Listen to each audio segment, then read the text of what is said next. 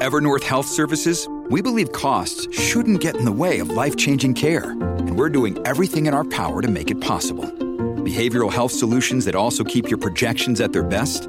It's possible. Pharmacy benefits that benefit your bottom line? It's possible. Complex specialty care that cares about your ROI? It's possible. Because we're already doing it. All while saving businesses billions. That's Wonder made possible. Learn more at evernorth.com/wonder. Entertaining and informative. James Golden, a.k.a. Bo Snerdley, is on the air. 77 WABC.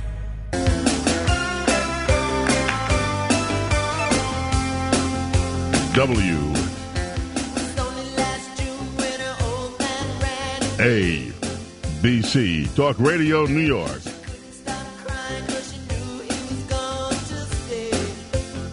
Talk about not stopping crying. I mean, all you have to do, unless it's serious, I'm being serious, is look at what's going on over in the Ukraine. I mean, this whole deal with the hospital, this is just unconscionable. And you know what? If Russia, let us see whether the world has, shall we say, onions at the end of this conflict, whenever that is, to hold Vladimir Putin accountable for his decisions, his action, and the horrific kill strikes that his army and his military has been making. The Children's Hospital is in the port city of Mariupol, and the city is being described as completely destroyed from Russian airstrikes. And right now we do have the famed author Lee Smith. Lee, of course, The Plot Against the President, bestseller. Lee, welcome. How are you?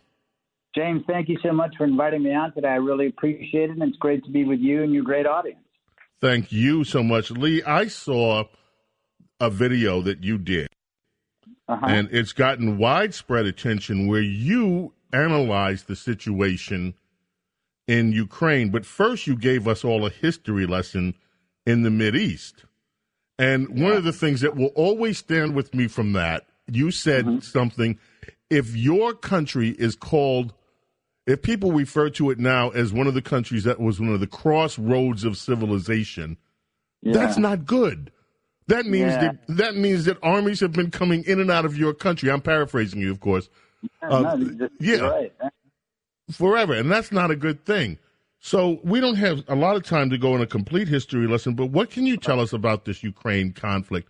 And you had some really keen remarks about the way America and the relationship between America and Ukraine. Yeah. Well, if I can just start off with one of the things you were speaking about before you kindly brought me on, and that's about what Putin is up to right now in Ukraine. And so you mentioned something about the Middle East, and this is what we saw Putin's forces up to in Syria. Right, he bombs hospitals, he bombs schools. This is it's a vicious assault. So it's not surprising what we're seeing, and I want to say something to your listeners. I think a lot of people probably don't understand. While the Biden administration appears to be taking a tough stand against Putin, they're not taking a tough stand against Putin at all. What they're doing, in fact, is they're negotiating with the Russians over Iran's nuclear weapons program, and they intend to provide Iran with the bomb. So what we're seeing is a lot of fake hand waving. The Biden and the Biden team pretending to be tough on Putin, and none of this is happening at all. And to answer your most direct question, this is actually a segue into the issue, because in fact the United States is one of the parties. The U.S. national security establishment is one of the parties that is responsible for the violence we're seeing unfold right now in Ukraine. Of course, the blame falls primarily on Vladimir Putin, but insofar as Ukraine has been a client state of America for several decades, what the United States has done with Ukraine, seeing Ukraine as an instrument to try to beat up on Putin on the cheap, has helped put the Ukrainians in the middle of this conflict, between Putin and what he says What he says is the steady encroachment of NATO. There are many other ways American policymakers, right and left, could have handled it. They chose not to. They chose to be reckless with a smaller country, with a client of the United States. And this is how we got to where we are today. Now, can you explain this? I've said for a long time, I think NATO is useless as far as American interests are concerned. And the threat after World War II is primarily we went into NATO to defend and protect Europe. Europe is now totally capable of defending themselves. They have enough GDP that they could stand up a strong military in all of the European nations if they chose to. But let's talk about something else with NATO, because Ukraine was making noises about going to NATO. Everybody remembers the Cuban Missile Crisis.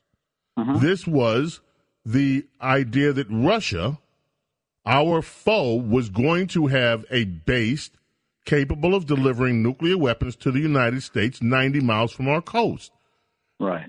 I am not an apologist for Russia, but it seems to me if we can accept that that was a great premise, should we have had a different stance when Russia said, hey, wait a minute, these guys are on our border and we don't want them in NATO with weaponry so close to our nation? Was that a legitimate point that Russia was raising?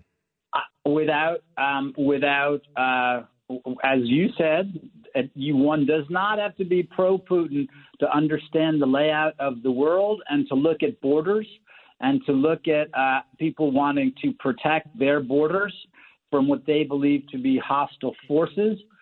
And I think that's something that U.S. policymakers, again, when I say that a lot of the blame must fall on U.S. policymakers, you are getting precisely at what I'm talking about.